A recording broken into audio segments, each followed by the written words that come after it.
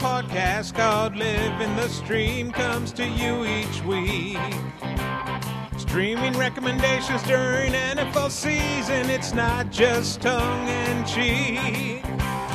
Quarterback, defense, tight end recommendations based on opposition matchup. Here are your podcast hosts, JJ Zacharyson and Danny Carter, living the stream. Welcome, ladies and gentlemen, to another episode of Living the Stream. I'm JJ Zacharyson, the late round quarterback, and as always, I am joined by my lovely, long-haired co-host, Danny Carter. Danny, what's going on? Yeah, not much. I'm still a hippie. It's true. You can ask my dad to confirm it. I've as you probably know, I've spent most of the day on the Twitter, and it seems like people are getting a little bit angry, and I think you've seen this yourself about fantasy analysts, people who are actually paid to analyze what happens on Sundays, having any opinion about what happened on the first Sunday of the first Sunday of the year where we did not have preseason. This is the first time we get any kind of feedback. Yes. You know, and so to have opinions now is apparently an overreaction. I mean, just to say, you know, like you have on Twitter, just to say this happened on Sunday, and for people to lash out and say, so what? Yeah. So like I get what I think I get most irritated at in general is when I'm misinterpreted, misrepresented, all that kind of stuff. Like whether it's by someone on Twitter or someone I'm having a conversation with, whatever. Like that to me is the most irritating, because like I'll put myself out there, and if I'm me and you're saying like you got Derrick Henry wrong last year, that's fine, right? I got Derrick Henry wrong last year. But then if you say something like you didn't like this player who you actually liked, that's harder for me to like I get actually angry at that. And, right. And the same thing goes when I go on, Sunday nights, I'm looking at data and looking at what happened, that day.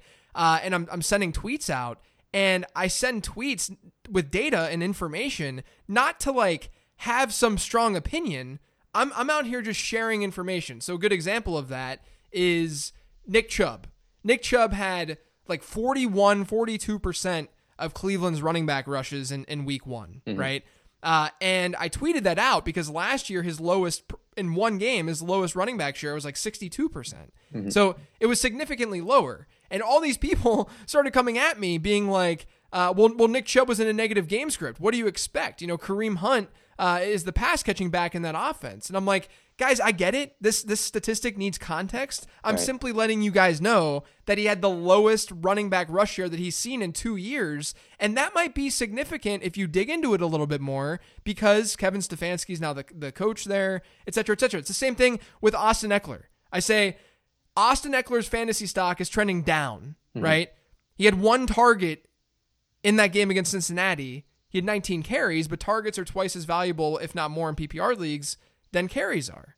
And I sent a tweet out that said, Austin Eckler's stock is dropping. This is not a good sign, because literally this is the first game in Austin Eckler's career where he didn't play with Phillip Rivers. And then all the while, we see Phillip Rivers target his running backs 1,000 times against Jacksonville. Maybe Phillip Rivers has something to do with this, you guys. So like, that's the kind of stuff, and then people get irritated, and they're like, you're just overreacting to week one. No, I'm taking information, and I am reacting to week one. Yeah, there has to be a reaction, because, this is not baseball. It's not like we just witnessed opening day, and we're saying, here's the adjustments we have to make. Here's the things that we didn't see coming. We're talking about a 16-game season where we didn't have a preseason, which is usually the time where we can evaluate how players are being used or are likely to be used. We didn't have that. So now I think that it has to be kind of a massive adjustment in how we think of these players. And like the Chubb thing, that should be extremely concerning to anybody who drafted Nick Chubb in the first round. The fact that he 41%? Yeah, well, and the other thing, go ahead. Yeah, well, I mean, they're not going to get blown out every week, probably, but they're not going to be good. Right. And so that matters. That snap count matters. Yeah. And the other thing too, with Chubb, if you dig into to how they utilize their backs, both Nick Chubb and Kareem Hunt had 6 carries in the first half. It Yeah. wasn't a Nick Chubb dominated the first half looks whenever the game was close or whenever, it wasn't completely blowout mode and they could still run the ball a little bit. It was split throughout that game. And that was my biggest fear with Nick Chubb entering the season. Maybe it's confirming my priors a little bit. Maybe that's happening. But at the same, that's fine. But at the same time, like, this is concerning when you have a very talented running back sharing that backfield with him. Yeah, you can't even cherry pick the Chubb stuff if you wanted to. Like if a Chubb drafter wanted to say, Chubb had 14 carries in the first half, and Hunt had 3, so I feel okay about that. No, you can't cherry pick. It's all bad for Nick Chubb. And I'm not, that's the other thing too. It's the same thing with Austin Eckler. I'm not saying, hey guys, get rid of them ASAP. I would consider trading both of them ASAP, but I'm not saying that you automatically do that. Especially Austin Eckler gets Kansas City and Carolina the next 2 weeks. If he doesn't perform then, this is the other thing. Like, you can use schedule to trade away a player, right? Where people are going to say, don't get rid of Austin Eckler yet because he gets these good matchups, which I would agree. Austin Eckler should go nuts against Kansas City and against Carolina. I'm not going to disagree with you, but we're also playing a probability-based game. What happens if Austin Eckler doesn't do anything in these very good matchups? What if Austin Eckler, by the way, it's impossible for me to not say, I think we talked about this before, impossible for me to not say the person's full name when I'm talking about them on a podcast. It's unbelievable. I have to say Austin Eckler every single time I talk about him. It's like you're like the NFL announcers who have to say the National Football League, yes. Where when you're talking about elite quarterbacks in the National Football League, you're talking about it's the same thing over and over. Maybe it's your brain trying to like buy time while you think about it absolutely is. Yeah. Anyway, with Eckler.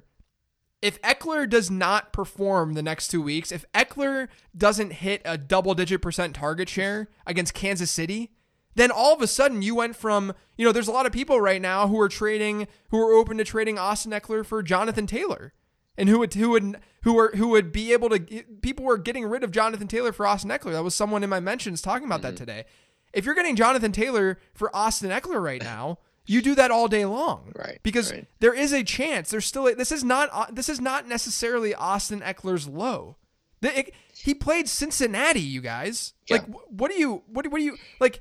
It could get better. Don't get me wrong. It should get better, but that doesn't mean that it's going to get better no matter what. I'm very bearish on Eckler, and you didn't say his first name, so I actually don't know which Eckler you're talking about. Good point. But I'll assume it's Austin. I'll assume. Yes. No, I mean you drafted him because you thought that he would continue to see a ton of targets. And like you said, that's very valuable in PPR leagues. If he doesn't have that, even if he's getting a good amount of rushes, it just takes the shine off of what you thought, you were getting.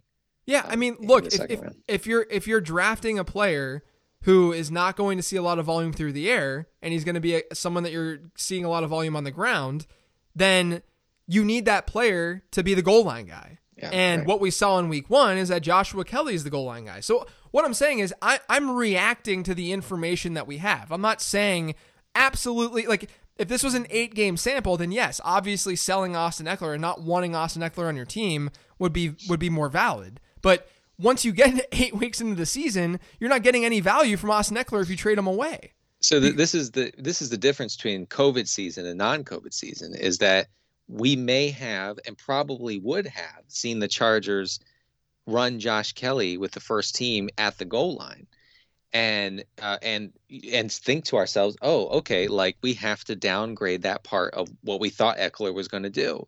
We didn't get that, and reporters, because these NFL coaches are mini despots, they the reporters were not allowed to report on what they were seeing on the field, except to say that player X looked good.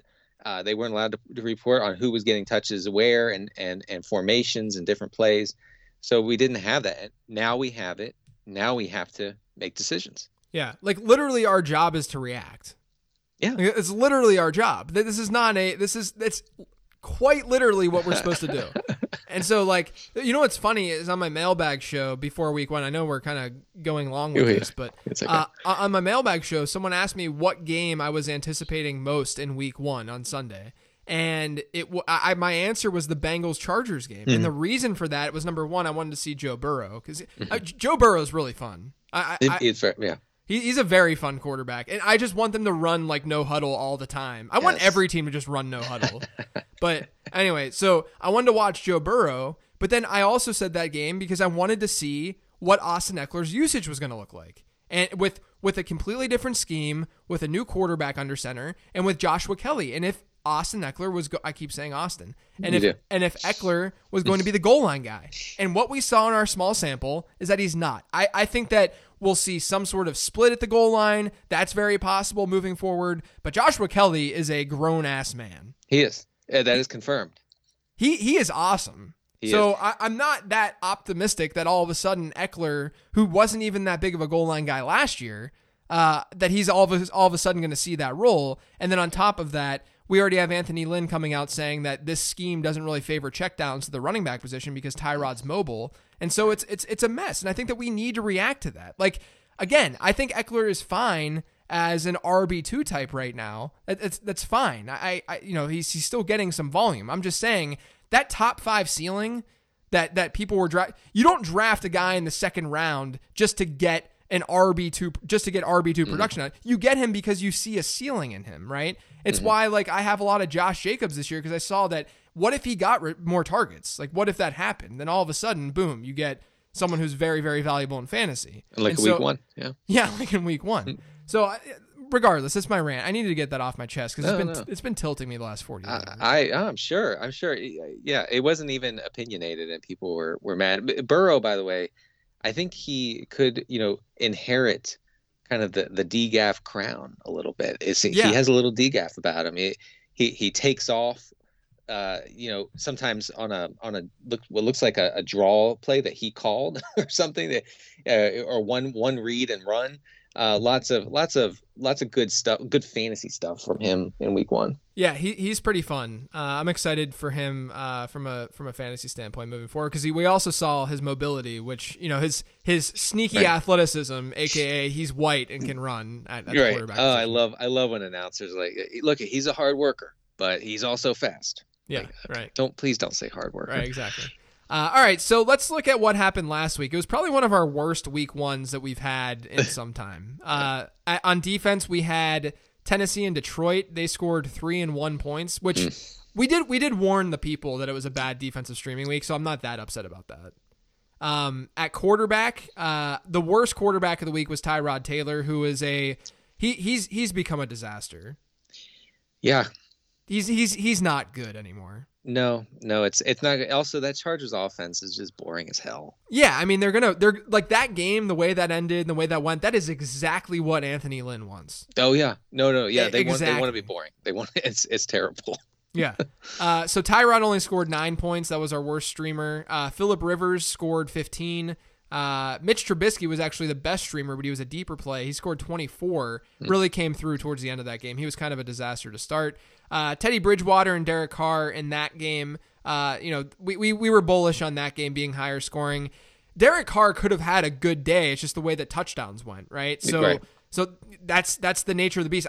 The process for Derek Carr, absolutely there. If a team is going to score 34 points, you take that quarterback all day long. Absolutely. Right? Yeah. So Derek Carr scores 14 and Teddy scores 19. Not horrific, but definitely not what you want out of a streamer. And then at tight end was actually not horrific because the king himself, Logan Thomas. That's right. 13.7 PPR points. Irv Smith is droppable now. He had 2.1 points. He didn't. I wanted to see if he would play more than Kyle Rudolph, and it was basically the same thing as last year. Exactly, yeah. Tyler Eifert had 1.8 points. Jack Doyle had 7.9, and then Denny with the call of the week, I would say. Jordan Akins, 11.9 fantasy points. I'm good at week 1 streaming tight ends. I have you are that. Julius Thomas, man. I will never forget the Julius Thomas. Right. I have that going for me. Is I can get a week 1 streaming tight end. After that, it's so. But I can get that week 1 play. By the way, Logan Thomas. So I work for Roto World. I'm not sure if I mentioned that, but my game to watch in the early games was the Philly Washington game, and I saw that Thomas had one-on-one coverage with a guy who was 6 inches shorter at the goal line. Easy touchdown, and freaking Haskins threw it 15 yards over his head, and this was late in the game. So it could have been a monster performance from Logan Thomas. I'm telling you guys, he's this year's Darren Waller. I said it before the season started. He's this year's Darren Waller. It just makes too much sense. Sure. All right, Denny, let's move on to week 2 and hopefully get some better results. Yes. I'll start things off let's start with defense. Okay. I will start with the Cleveland Browns.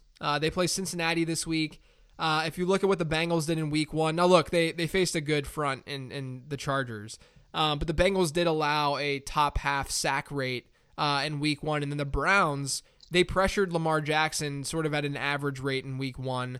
But if you look at, what we're looking at is what the books are saying. FanDuel Sportsbook has Cleveland as a 5.5 point favorite right now, a fairly low over-under of 44.5.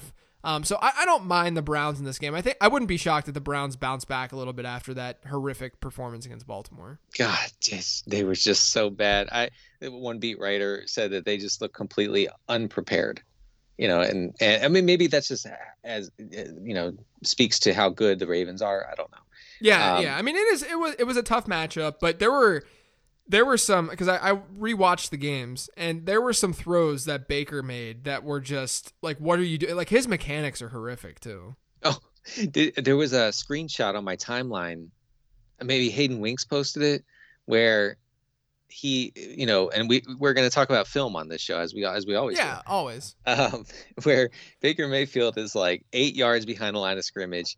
He's like wide open to his target and falling backwards, and there's nobody around him. There's not one defender around him. Yeah, he's amazing. His mechanics and his footwork are just not great. I got to work with that guy.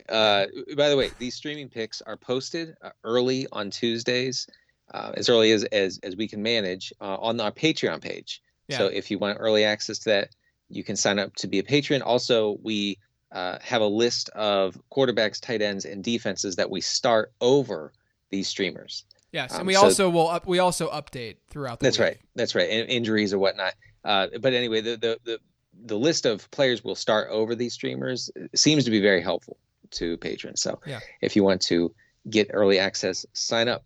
All right. So my first defense is the Cardinals defense at home against Washington, the football team. Did you see Kevin Durant's tweet where it just said the football team? No, I did not. No, that's your boy though, right? You guys went to high school together, right? 5 years apart. Yeah, I'm old, sure. Man. Sure. But yeah, he went to my high school. He tells everyone I went to Denny Carter's high school. That's what I figured. Yeah. Yeah. Living the stream. He says this to Kyrie Irving. And I know they play together because I'm an NBA thought leader. Yeah, this is an NBA. We have an NBA tout on the show now. So. That's right. So the Cardinals are at home 6.5 point favorites. Dwayne Haskins has a career 58% completion rate, which is not good, but it's exactly what we're looking for in this situation. If Washington obviously is forced into a pass-heavy script, the Cards should have the opportunity for turnovers, and Arizona was all over Jimmy G in week 1, 8.4% sack rate in that game. That was the 5th highest of the week. And Arizona is out there on 96% of waiver wires. Nice. You have another defense, don't you? Oh, I do. Sorry, it was below my. Okay, yes. And the Packers defense. So I actually like I don't know about you, but I like the Cardinals more than the Packers this week. Yeah, I think I do too because the matchup. But the Packers, I think, are at least like a stable enough play. Right. Yeah. So Packers are at home, 5.5 point home favorites against Detroit. I don't know how it's not more. Also, how are the Browns 6 point favorites? Who are the Browns to be 6 point favorites over anyone? Yeah, no, it's true. I actually think that, but I also feel like it's like a trap because it's it's the Thursday game, and those things just go. The home team is usually the ones that perform well. I mean, home quarterbacks usually do a lot better on Thursday night games. Right. This is semi-anecdotal, but I've sort of looked at the data. I haven't done like a strong study on it. But yeah, I mean, I just feel like it's one of those like Everyone's on the Bengals, and then the Browns just end up winning. Yeah, I can see that. I am a fish after all. So Packers are available in 88% of leagues. I think, if Golladay is out, I think that's a big, a big minus for Detroit and a big plus for the Packers defense. I would feel more comfortable with the Cardinals because I feel like they come in with a slightly higher floor, but mostly let's pray for Antonio Gibson's season against the Cardinals. I think it's coming. Hopefully. All right, I will go to quarterback now. Let's start with Ryan Tannehill. He's available, I think, in like 60-ish% of leagues. But Tennessee, actually in week 1, Denny, they ranked towards the top of the league in pace and plays run. They had 78 plays that they ran, whereas last year they were towards the bottom of the league in the number of plays run. By the way, Derrick Henry ran like 22 routes on Monday night. So that is something. Yeah, it's going to be fun. Like Derrick Henry might be a decent buy low right now, even though it's like not really buying super, super low, but it's kind of intriguing. But Tannehill threw the ball 44 times on Monday night. That was higher than any other regular season game in 2019. And I think that this is good news for Tannehill and this passing offense because this higher pass to rush ratio would mean that there's a higher likelihood that the touchdowns are converted via the air than via the ground. That's really what we're looking for in getting these passing touchdowns. They're at home against Jacksonville this week. They have the 5th highest implied team total on the slate. I think Derrick Henry is going to probably go nuts, but I am still intrigued by Ryan Tannehill. It could end up being, my fear is that we get another like Derek Carr type performance like last week. But I still think that, like I said, if one of those touchdowns is a pass instead of a rush, Derek Carr is an 18-point play, and that's totally fine. So I think that's what we're looking at with Ryan Tannehill. By the way, Carr on 3rd and goal threw it to Jason Witten at the 1. Yeah. And I've never been more mad about anything in my life. So dumb. Just so bad. Yeah. That's the worst. All right. I have Phillip Rivers. He's still out there on 72% of waiver wires, although I'm sure he was drafted in the middle rounds in your league. He plays the Vikings. We all saw the Vikings get absolutely wrecked, as my son would say, by the Packers passing attack last week. Aaron Rodgers completed 73% of his passes for 8.3 yards per attempt. That was the 5th highest of week 1. So Rivers last week threw for 363 yards and was not sacked a single time in 40-plus dropbacks. I think that's not insignificant because that was an issue in LA, was that he was just always on his ass. Sorry to the kids. And here's another bonus here. Minnesota did not sack Rodgers once and hardly ever pressured him. So, he should have a clean pocket in which to operate, talking about Rivers. The Colts come into this one with a 25.25 point implied total. This is 7th highest of the week. Rivers was actually last week, even though he put up I think a decent, fantasy line, he actually was minus 3.8 fantasy points over expectation, which I think it maybe is encouraging since he still posted that usable line against Jacksonville. So I think you can stick with Rivers if you're like in a deep league and you played him last week and you don't want to burn. Are we calling it FAB or FAB? FAB. It's now FAB, yes. We're calling. So if you don't want to burn some FAB on another quarterback, I think Rivers is a really solid play. Again, high floor play. Yeah. Another quarterback you can go to is Kirk Cousins. The Vikings had like 3 pass attempts in the first half against the Packers, which look, this is what the Vikings are. Unfortunately, they had the 2nd lowest neutral script ratio in week 1. Actually, the only team that was more run heavy in neutral game scripts in week 1 was Tampa Bay, oddly enough, which doesn't make any sense either because Tampa Bay did not have a good matchup for running the football. But I do think that's a concern for Kirk Cousins, but they have a reasonable over-under in this game and implied team total. They're facing a Colts defense that was shredded efficiency-wise by Gardner Minshew last week. Minshew ended with the 7th highest success rate in the league in week 1. That's Number Fire's expected points model. So, every throw is either deemed a success or a failure. So it's a binary way of looking at it. But he also had a strong efficiency number within the expected points model. So I think Cousins is set up well in this game to be sort of a floor play. I mean, a lot of these guys are kind of just hopefully, they have some touchdown fortune and they can get 3 touchdowns as opposed to 2. But I think they're all very solid options. Before I get to my last streamer here, We originally were thinking about Gardner Minshew as a streamer for this week. We talked it over a little bit and decided that the process says no on Minshew, and I think that has to do with the implied total of, I think, 19 was 16. it this week? It's like 16. 16. Yeah, it's horrible. Like it's the lowest in the league. The matchup isn't even that great. And like I mean, we love Minshew obviously. I don't think he's going to have games like he had this past week every single week, and they weren't nearly as pass heavy as we would want. I think that a negative game script is likely to happen, and more often. But it's a little bit scary to play Minshew this week, I think. So he's not going to complete 95% of his passes every week. That's one thing. He's not going to have a crazy touchdown rate like he did in week 1. And the Jags only ran like 45 offensive plays. Yeah, it's scary. It's a very scary play. Yes. So yeah, no, I'm very much off of Minshew. All right, so Tyrod, we're calling him Tyrod. I'm never calling him Tyrod. I don't care. People call me Zachariason all the time, so whatever. You're going to take it out on Tyrod. Yeah, I'm taking it out on Taylor. Right, Ty Goat Taylor. I don't even think I can call him that anymore. He's so bad. But you mean to goat? To goat. To goat. Oh, that's so much better. To God. I wish I would have thought of that. So LA is an 8.5 point underdog against Kansas City. Meaning that maybe they won't be able to play that ultra conservative style that they want to and that they played for most of week 1. The Chargers have an implied total of 19, which is ugly. I think that's what I was thinking of when I was talking about Minshew, but it's ugly. So this is not perfect process, and I think that's why you're probably playing Rivers and Cousins and Tannehill over Tyrod. But Taylor's rushing upside might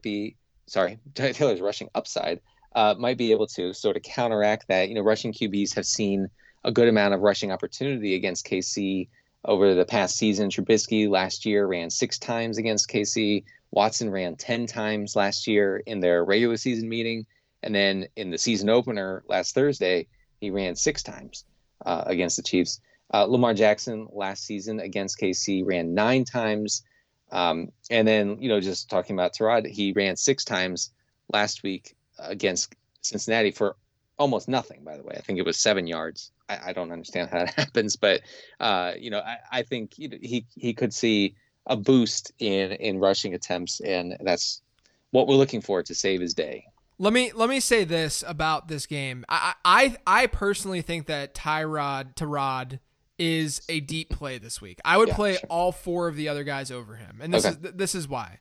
So in week 1, Cincinnati, they were able to generate some pressure on this offense, this Chargers offense. They ranked like 10th in the league in pressure rate. Okay, that's a little bit scary. Geno Atkins was not playing too for Cincinnati, and Kansas City just brings they blitz at such a high rate, and we saw that with Deshaun Watson in week 1. Kansas City, the numbers that I'm looking at, Kansas City had a 60% pressure rate in week 1, which is almost double the team that was in second. So I'm concerned about that. And then on top of that, Kansas City can be run on. So we could see a game where like the Chargers are doing what they want to hypothetically do, and give the ball to Josh Kelly and Austin Eckler on the ground. So I think there's some concern there. And then obviously the total isn't very high, but at the same time, I do think he's a high variance play because things can definitely, he's very mobile, and if he escapes that pressure, he could have some upside there. And it's a game that they're going to be playing catch up, so they're going to be forced to probably be a little bit more pass heavy than they were last week. So as a result of that, I do think he's fine. I just think he's more of a deeper play. You might disagree. I just think he's more of a deeper play than one of those like rock solid ones. I think anytime the Chargers are in neutral or positive script, it's going to be a problem in fantasy wise for Taylor. Yeah. All right, Denny, let's move on to the tight end position. I'll kick things off with Logan, the GOAT Thomas. This is probably the last week we can stream him, honestly. Oh, yeah, no, he's going to be unstreamable. It was nice knowing him, and I'm glad that we were first on him. That's all I have to say. Look, the argument for Logan Thomas this week is that he was top 10 in routes run last week. He did 26% target share. Not a lot of alternatives in the Washington offense. I just think he's got the potential to be a top 10 tight end this year. And so he was only on 1% of rosters last week. That's going to rise after the waiver wire this week. But he is a streamer right now, so I would be playing Logan Thomas in what should be a plus matchup too. Absolutely. So I have CJ Uzama. I've actually been told that his name is pronounced Uzama. Oh, really? Yeah. Did you know this? I didn't know this until today. But I'm not sure. We're gonna look into it. So coming off a week 1 performance where he saw 5 targets, that was 4 catches for 45 yards. He led the Bengals in tight end snaps at 49. He ran 31 routes, and he gets a Browns defense who may be missing their starting safety once again this week. And we saw what happened with Mark Andrews last week. I'm not saying that Uzama's used the same way as Mark Andrews. If only it was that easy, but that does play a factor. And the Browns opponents often attacked the Browns defense last year through the tight end. More than 21% of targets against the Browns went to tight ends. In 2019, only 9 teams had a higher rate. The Browns allowed an average of 6.5 targets per game to opposing tight ends, and a tight end scored 10 touchdowns against the Browns last season, which was 3rd highest in the league. Last year, these two teams played week 17. I have no memory of that game, by the way. It must have been horrific. And Cincinnati tight ends saw 10 total targets against Cleveland in that week 17 matchup. So Uzama has a lock on, that pass route running tight end role in this offense. And it seems like, according to the line, Bengals come in as, road underdogs, 6-point dogs. It could be a pass heavy script. It could be good for Uzama. I'm going to go with sort of a sneaky play this week. I think Uzama's obviously a sneaky play. He's a lower tier, like higher variance-ish play. Would you agree with that? Yeah, sure. Yeah. No, lock him in. Over Kelsey. I think Ian Thomas is kind of sneaky this week. So last week he only had a 6% target share in that offense, which is not great because our only sample size of this like Matt Rule team is them targeting the wide receivers a lot, not a lot to Ian Thomas, but he ranked 16th in the league in routes run at the tight end position. They should see a negative game script against Tampa Bay, and Tampa Bay is coming off a game that saw Jared Cook get about a 24% target share. Jared Cook was heavily utilized in that game. Could have had an even bigger game than he did. So I think with Ian Thomas, you could do a little bit worse. That's it. I thought there was more coming. I did too, to be honest. Right. You could do a little bit worse. You could do worse. Yes. Do we still have that clip? We probably do. Yeah. We probably do. Okay. All right. Lastly, wait. Do you have one more? No, it's all you. This is the last one. We're saving the best for last. Yes, it's Jimmy Graham. All right, let's go to the questions. All right, so Graham had a 19% target share last week. Somehow, I don't understand how, but that was the 7th highest among all tight ends in week 1. He only caught 3 of 7 targets, but saved his day with that touchdown. He ran 31 routes. The Bears, for some reason, are 6-point home favorites against the Giants this week and have an implied total of 24. So we're looking for pretty decent implied totals when we're talking about streaming tight ends. Jimmy Graham's, I think his yards per reception, I think was 4.2, something like that. Yeah. I think very low. So, you're hoping for a touchdown. I mean, I guess you could say that same thing about pretty much any streaming tight end, but more so with Graham, I think, than others.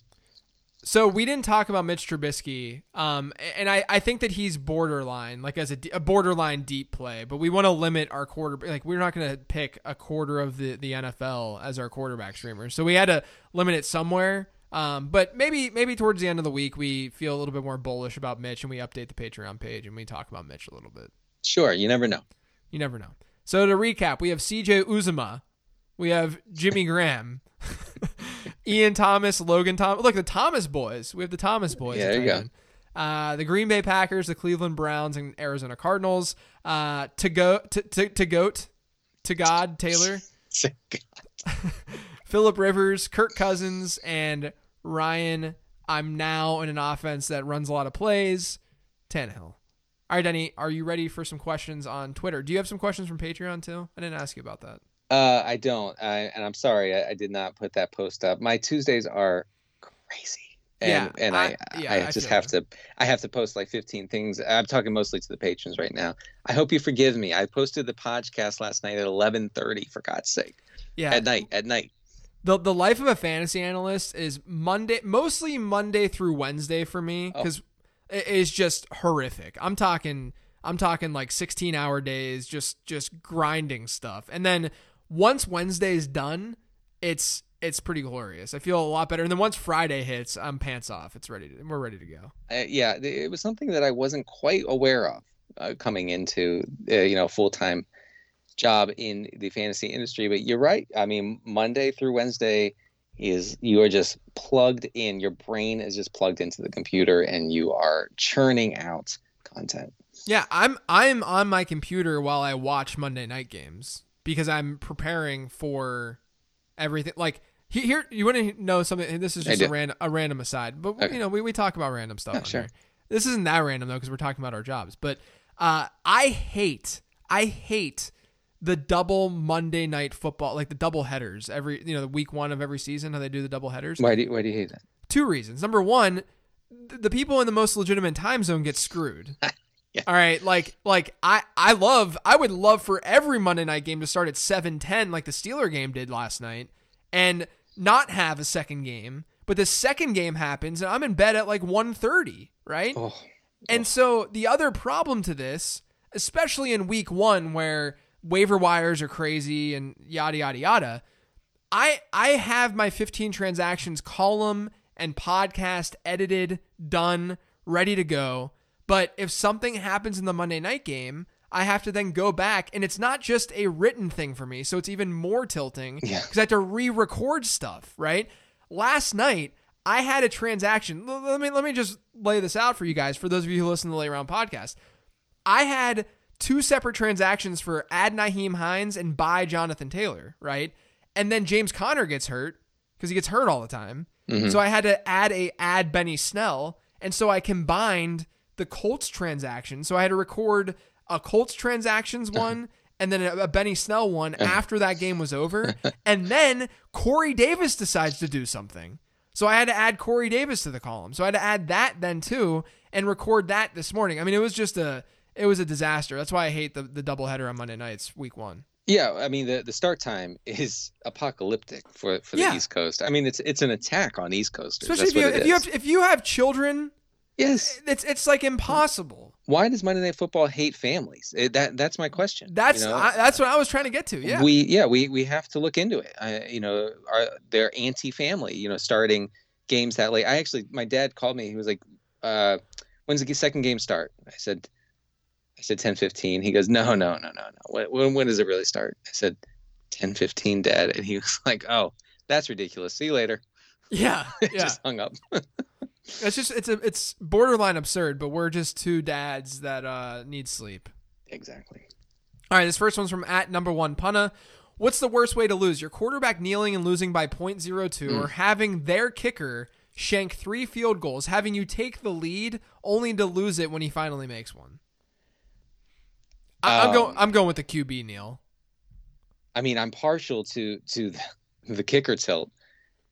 No, it's the kneel. It's the kneel, because here's the thing. You should have never had the chance to win with the kicker thing. Yes. Okay. So you got extremely lucky with the 3 misses, right? Yes. The kneel down stuff is, God, that's the worst. That's happened to me. So yeah, it's that one. Yeah. Next one, by Corey J. Corbin. Has Craig recovered from drinking all the White Russians last year? Is that the true cause of his dramatic hair growth? Yes. I just constantly drink White Russians, and the hair grows, an inch a day. No, it's a very strong correlation there. I haven't. Yeah, scientific take here. I actually have to start moving my hair off my neck now. Wow. Like I'm at that point.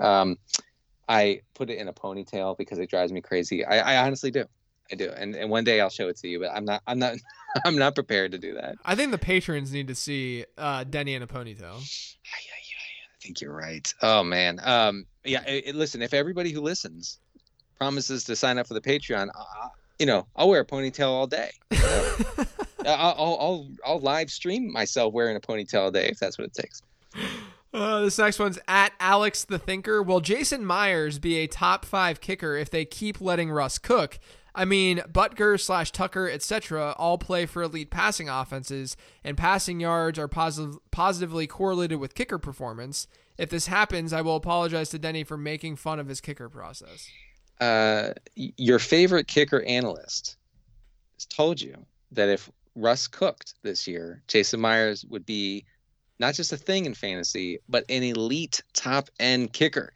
He would get so many attempts in that offense, and it appears that it's happening. And if you have Jason Myers, you're rolling with him from here. Next question, at Charles Sword _Sword. By the way, we didn't talk about this, but Denny beat me in the listener league in week 1. Oh, I was tilting, man. God. It was a battle. I had Deontay going last night, speaking of an apocalypse, that first half was horrible for him. But second half he came through. He looked fine. 10 targets. 10 targets. Yeah, he led. Yeah, he had a high target share. But Denny had Mike Evans, and I'm sitting here. I'm like, I have the lead. Like I'm probably gonna win, or like I was a decent favorite at the time. And then Mike Evans gets that like 1-yard touchdown. Yeah. And it just from there it just went downhill. Yeah. I thought I was getting a goose egg, but I had nobody else to play. I was looking for people on the waiver wire, like because I'm thinking Evans is going to be limited. He got those 2 pass interference calls, so I'm like, okay, maybe he'll get something, and then it was only at the last second. But yeah, good game, buddy, good game. Denny won, but I'm going to win the title. This is from at Charles _Sword. Do you prefer Hilton's or Marriott's? When I first read this question, I thought to myself, is he talking about T.Y. Hilton? By Hilton's, I mean an aging deep threat receiver with a noodle-armed QB, and by Marriott's, I mean any waiver wire free agent drinking at the lobby bar alone. I actually didn't even read the rest of this question. I thought this was going to be a hotel question, and then I was just going to talk about how I'm not brand loyal to hotels. Yeah, I'm not. Well, wait a second. I mean, we're giving up on T.Y. Hilton? After 1 week, we shouldn't be giving up on T.Y. Hilton. I mean, Rivers is going to be slinging it downfield to him all season. Relax, he'll be fine. Yeah, relax with T.Y. Hilton. T.Y. Hilton's fine, but also I don't stay at hotels very much anymore. Yeah, me neither. Next one is from at. I can't even remotely say this one, so I'm just going to read the question. How should one gauge DeAndre Swift's outlook? I remember JJ being high on him as a prospect. Is it an opportunity to buy low? Look, I wasn't as high as others actually on him as a prospect because some were like had him at RB1, and they thought that he was going to be a first round pick. So I had him pre-draft, I think at RB5. So I was a little bit lower than consensus actually, but I still think he was good. I still think he's good. If there's one thing to take away in that game is that he led the team in snaps, and he saw a 12.2% target share. So the Adrian Peterson stuff was really frustrating. It's going to be on my 10 Trends show that's dropping tomorrow, but Adrian Peterson had the highest utilization rate in the NFL this past week. So the amount of rush attempts and targets that he got per snap was highest among, like, how insanely annoying and ridiculous is this guy? It's so annoying. It's so annoying. I hate it. I hate it so much. It's worse than Frank Gore. I mean, this guy just waltzes into NFL teams, and they're like, "Okay, centerpiece of our offense, hit the field, buddy. You're getting 18 carries." I mean, he's with the Lions for 15 minutes. They go through a whole training camp with Swift and Kerryon Johnson, and then he comes in, and they're like, "Move aside. We got our guy, 38-year-old running back." Yes. I mean, I just don't. This happens every year. It's really bizarre. It's crazy. I do think that they're going to have a committee. I don't know if it's a buy low opportunity, but I would hold DeAndre Swift. Next one, at White Wheat Tweet. Better to ride with Logan Thomas or Irv Smith rest of season? Logan Thomas. I think we already talked about Irv. He's basically, I mean, the reason I was into Irv was because I was hoping there would be an increase in the way they used him or a difference in the way. Nope, didn't happen. No, and the Vikings are trash. So yeah, I can't stand the Vikings. They're one of the most tilting teams on this planet. Next question. Okay. At Jay Marshall. It sounds like I'm saying Marshall, but it's actually in a Boston Marshall. accent. In a Boston accent, yeah. Marshall. My wife walks by the coffee pot at least twice every morning. When I come inside after taking the dog out, she asks me to get her a cup of coffee. Should I divorce her? No, this is a power move. Yeah. Oh, this is definitely a power move. Okay. Yeah. She's saying we both know that I could have got my own coffee at least once, maybe twice. I didn't. Now I'm saying you get me the coffee. That's a power move. I have to respect it. Yeah. I mean, I can't hate on it. I can't hate on it So either. I have an issue with my wife with coffee, and it's this. She will never, ever, ever make the coffee before she goes upstairs to bed. She goes to bed earlier than I do, right? But she expects it to be ready in the morning. And if it's not, there's a problem. And it's been made very clear. There's going to be a problem if I don't have the coffee ready. Sometimes I forget. And my reaction is, why don't you do it? And that doesn't work out for me. It doesn't. That's not the good. You cannot say that. No, that's you the can't say wrong that. reaction. It turns out. And so now I've had to, over the past few months, had to really integrate that into my nighttime routine, is making the damn coffee, which honestly I hate. Here's the trick, though, in those kind of predicaments with your significant other that I've found to be helpful is instead of saying something like, why can't you do it? And because when you say that, Denny, I guarantee you it's happening in the morning when there's no coffee and she's wondering why there's no coffee. Right? Yes. What you need to do is have the conversation with her about this in the middle of the afternoon at a time where no one's expecting coffee. It's not even top of mind from a conversation standpoint. You bring it up and you say, hey, look, I don't want to run into this issue every morning. Why don't you make the coffee before you go to bed every night and get it ready? And then you'll have it the next morning. And then that way I don't feel this pressure to have it ready. So here's the thing. Her parents were big on having the coffee like ready at 5 a.m. because they're just really early risers. And her dad would always make the coffee, always, no matter what. Okay. And so I think I'm supposed to take that role. I don't know. We come from different coffee cultures. Okay. Right.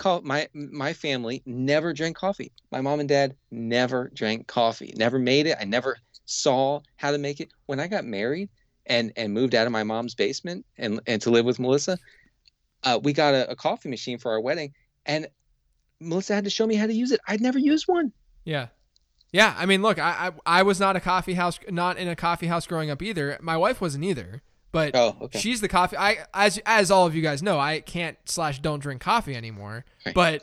But my wife does, so I don't have to worry about this conversation. But back in the day, I was a heavy coffee guy. You were. I love me some coffee. I remember you being heavy into coffee. Yeah. Back in the day when I was cool. Mm-hmm. This next question is from @FF_CEO. Could Austin Eckler beat Jonathan Taylor at cornhole, or is he worse at every sport known to man? It is hilarious. Like, so I sent the tweet out that said that I would take Jonathan Taylor over Austin Eckler, and someone said, it was some snarky response like, you have 94,000 followers for this garbage or something like that. He called you a moron. He called me a moron, right? Because I said, if it's moronic to think that a guy behind a great offensive line, one of the best prospects of the last decade, with a quarterback who dumps the ball off and targets his running backs, is better than a guy in a Tyrod Taylor-led offense, then I guess I'm a moron. Yeah, but I can't believe you called yourself a moron. Jonathan Taylor and log out, guys. Next question, @Dota Veteran. Thoughts on artificial crowd noise? How would you improve it other than making every sound a disapproving dad grunt or mumble from the recliner on Sunday? So as an NBA thought leader, I watched a lot of NBA before the NFL started. Since the NFL started, I have not watched much. They seem to improve it. They seem to adjust the crowd noise accordingly to what was happening on the court at the time. So it would actually, you would pick up things, a missed free throw. You would hear kind of a disappointed groan from the crowd, just like you would in an actual stadium if we're ever allowed to have people in stadiums again.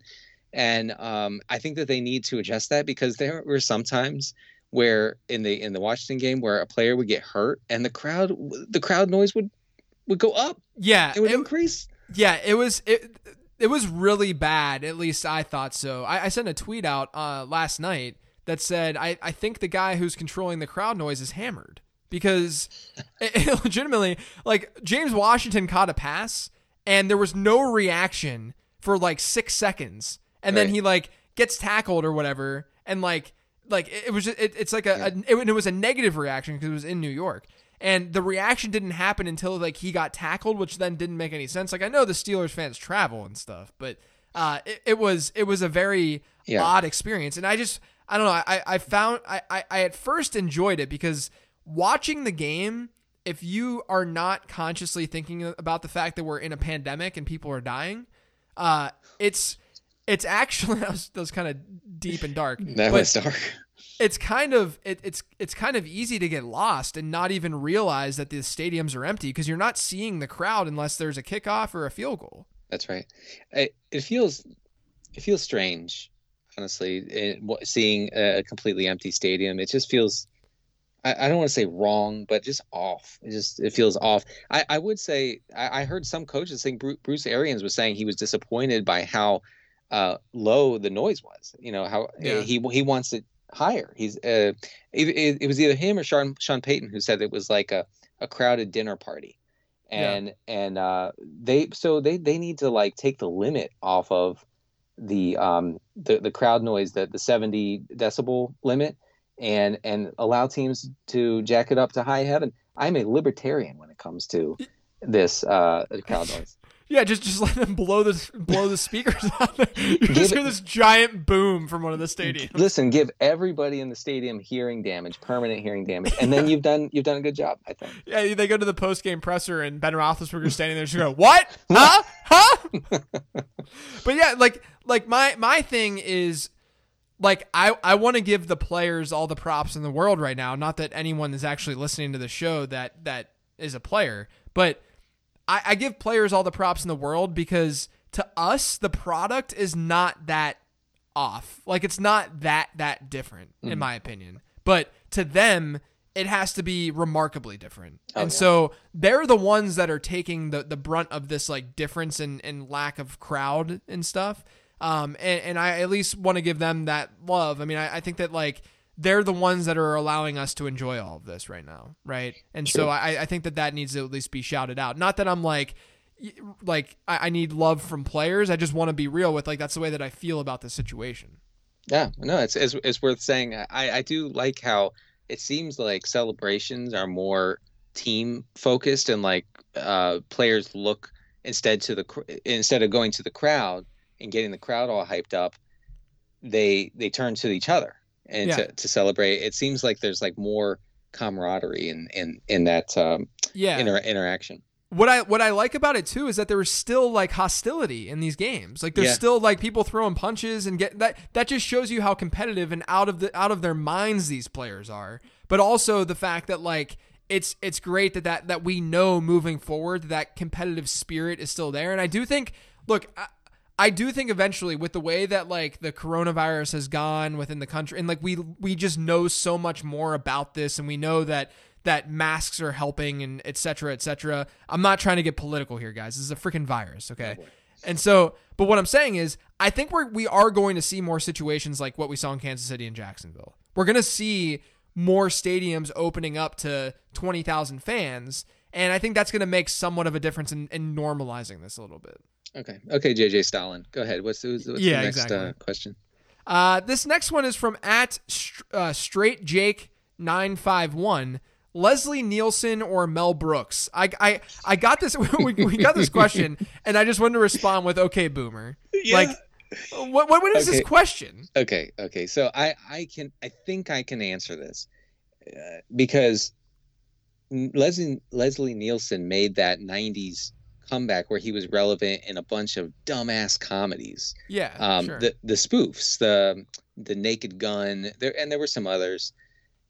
And I, as a kid, I loved those. Like I was really into those. I thought that was the funniest thing I'd ever seen. Mel Brooks was never relevant to me ever. Because first of all, I was born in 1983 and Mel Brooks has not been relevant since before 1983. Yeah. And he never made a comeback. He never did anything in my lifetime that was that caught my or was catered to me, I guess is what I'm saying.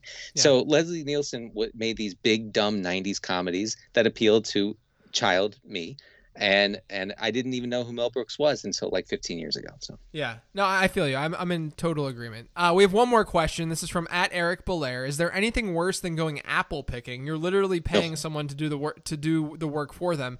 I've never gone apple picking. I've never done it, and I don't plan on doing it. that's the most basic fall activity that you could do. And I'm leaving out a word, and I will say, please cover the kids' ears. That's the most basic bitch fall activity that you could do. I'm sorry.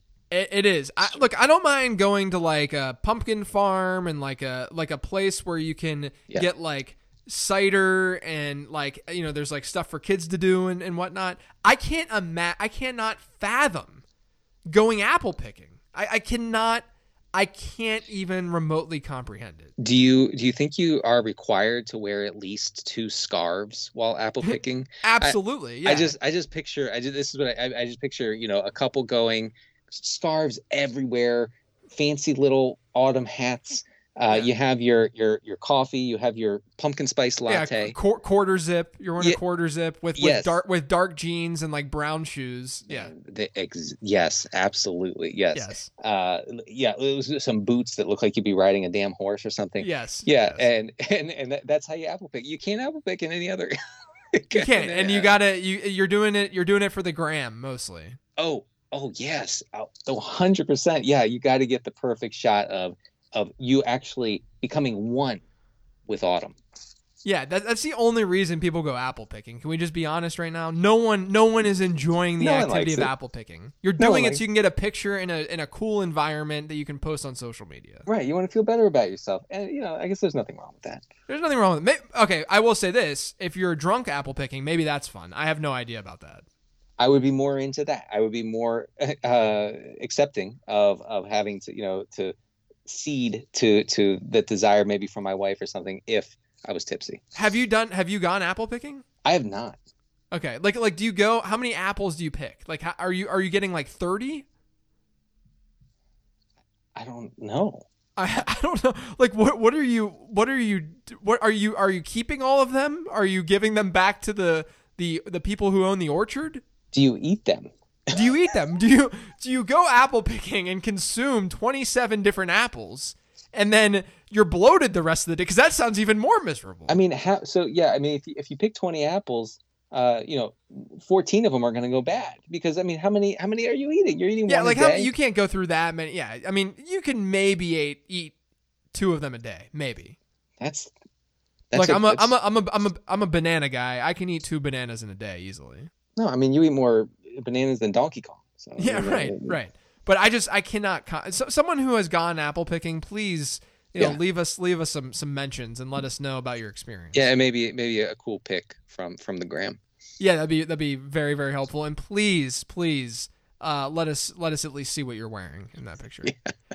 All right, Denny, that's gonna do it for today's show. Why don't you let everyone know where they can find you? Yeah, @CDCarter13 on Twitter.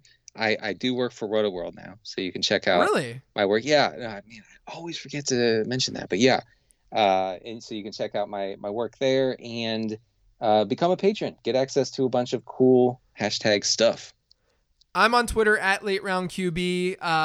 Please don't send me garbage on Twitter. I'm so sick of garbage tweets on Twitter. I'm on Twitter @LateRoundQB.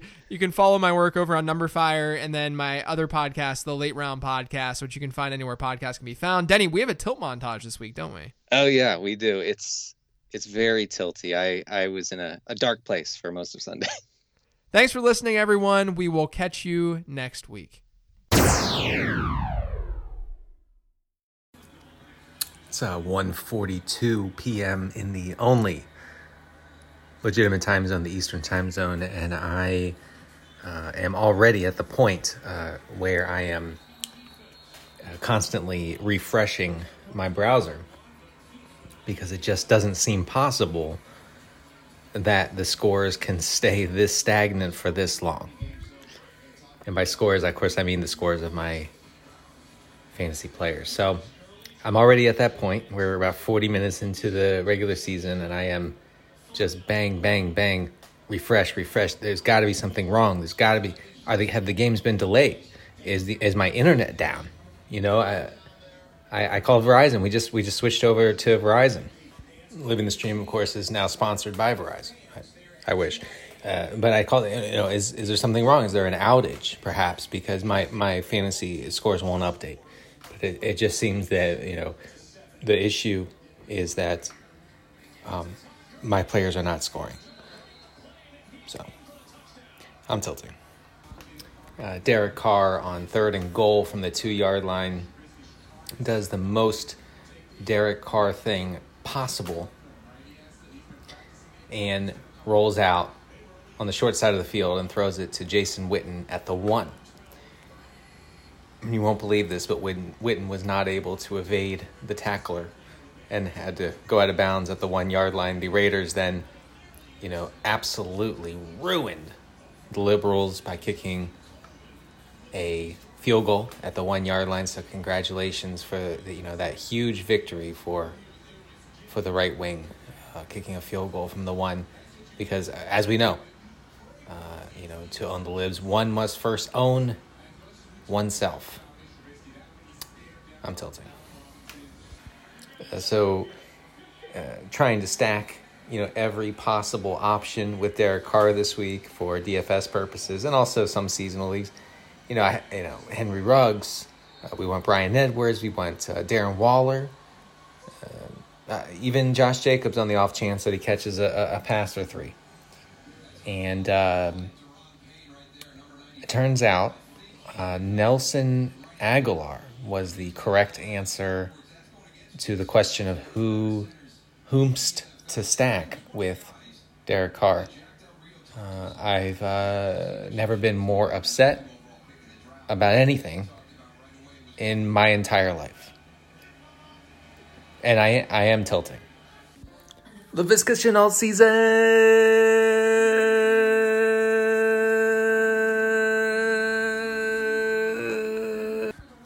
So Cam Newton just ran in his second rushing touchdown of the game against Miami, and it's pretty much exactly what the best case scenario would be for Cam Newton, and the reason that he was by far and away clearly the late round quarterback for the year of our Lord 2020. Sorry to get religious, but the Patriots said we believe he can do what he did in 2017, which was really the last time he ran a bunch.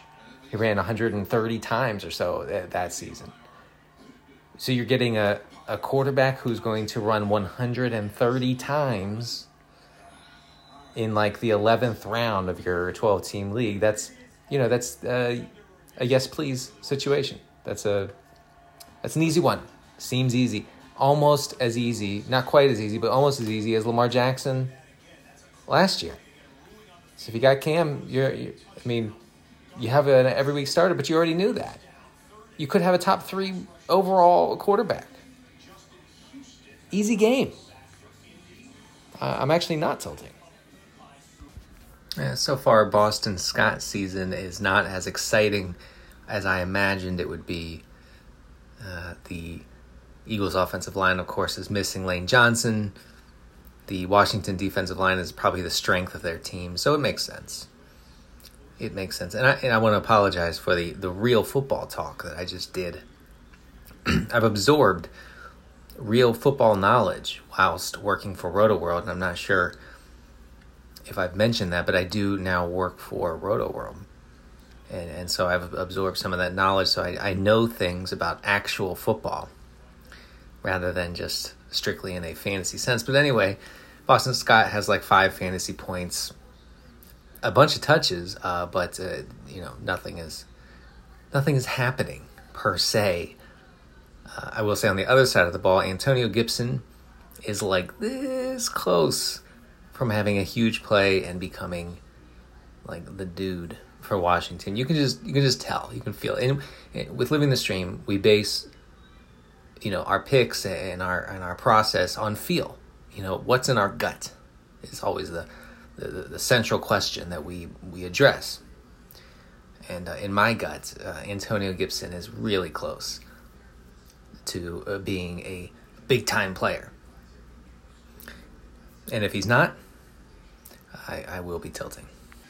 I just want everyone to know quickly here that I did indeed bench Cam Newton against my lovely, lovely co-host, JJQ Zacharyson the Ninth.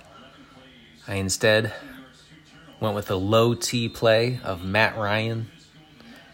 And, of course, Cam Newton is probably going to end up as the QB1 overall this week, and Matt Ryan will, be maybe inside the top 20, unless something changes drastically here in the late third quarter.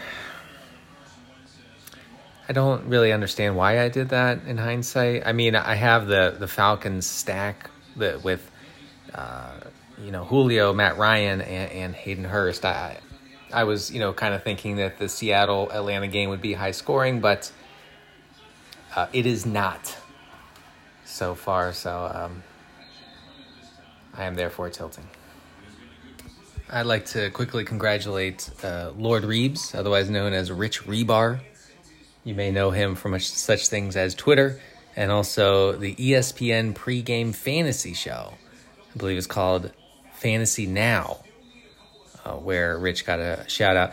Anyway, the most important thing about Rich today is that he played the Washington defense against me in the Apex Fantasy Writers League. The Washington defense now has 15 fantasy points, including 8 sacks, 1 fumble recovery, and 2 interceptions. It really should be about 4 interceptions. I was happy about Rich playing the football team's defense against me early on as Carson Wentz picked apart that defense. And it turns out that didn't last very long after the Eagles suffered a few key injuries, including at least one to a starting offensive lineman after losing Lane Johnson. So it looks like a good pick from Lord Reeves, and honestly, I'm not upset. I'm not mad. I'm not resentful. So that's the most important thing going forward, is that I'm in a good mental space after getting pwned by the Washington defense. I'm tilting. So we have Raheem Mostert going crazy in the 4 o'clock games here. Had a long catch and run early in the game, had some other long-ish runs operating as the goal line back for the Niners. I did feel like the fantasy industry, and I don't know if I was super vocal about this. In fact, I know I wasn't, and I probably should have been. I feel like the industry as a whole got a little bit too down about Mostert, and as a zero RB truther, as a pure ideological zero RB drafter, I enjoyed that because he was dropping into the 6th round, sometimes the 7th round in 12-team leagues, and I just didn't see any reason not to take him there. I mean, we all know that Kyle Shanahan is like the number 1 lib owner on earth. Like, he wants to run a super high T offense. And so you're going to probably want the guy getting the early down carries for that kind of offense and that kind of coach. I just my thinking. I ended up with him on a few teams talking about Mostert. I'm looking forward to Tevin Coleman emerging as the overall RB1 later this season. I'm tilting. Tom Brady was a downgrade to Jameis Winston, and I will never, ever take that back. I'm tilting. Thank you for listening to Living the Stream. We hope you enjoyed the Internet Podcast. Don't forget to subscribe on iTunes now. It won't take long, it's fast. For more fantasy football info, check out LateRoundQB.com. Hope you come back soon as we share about the team.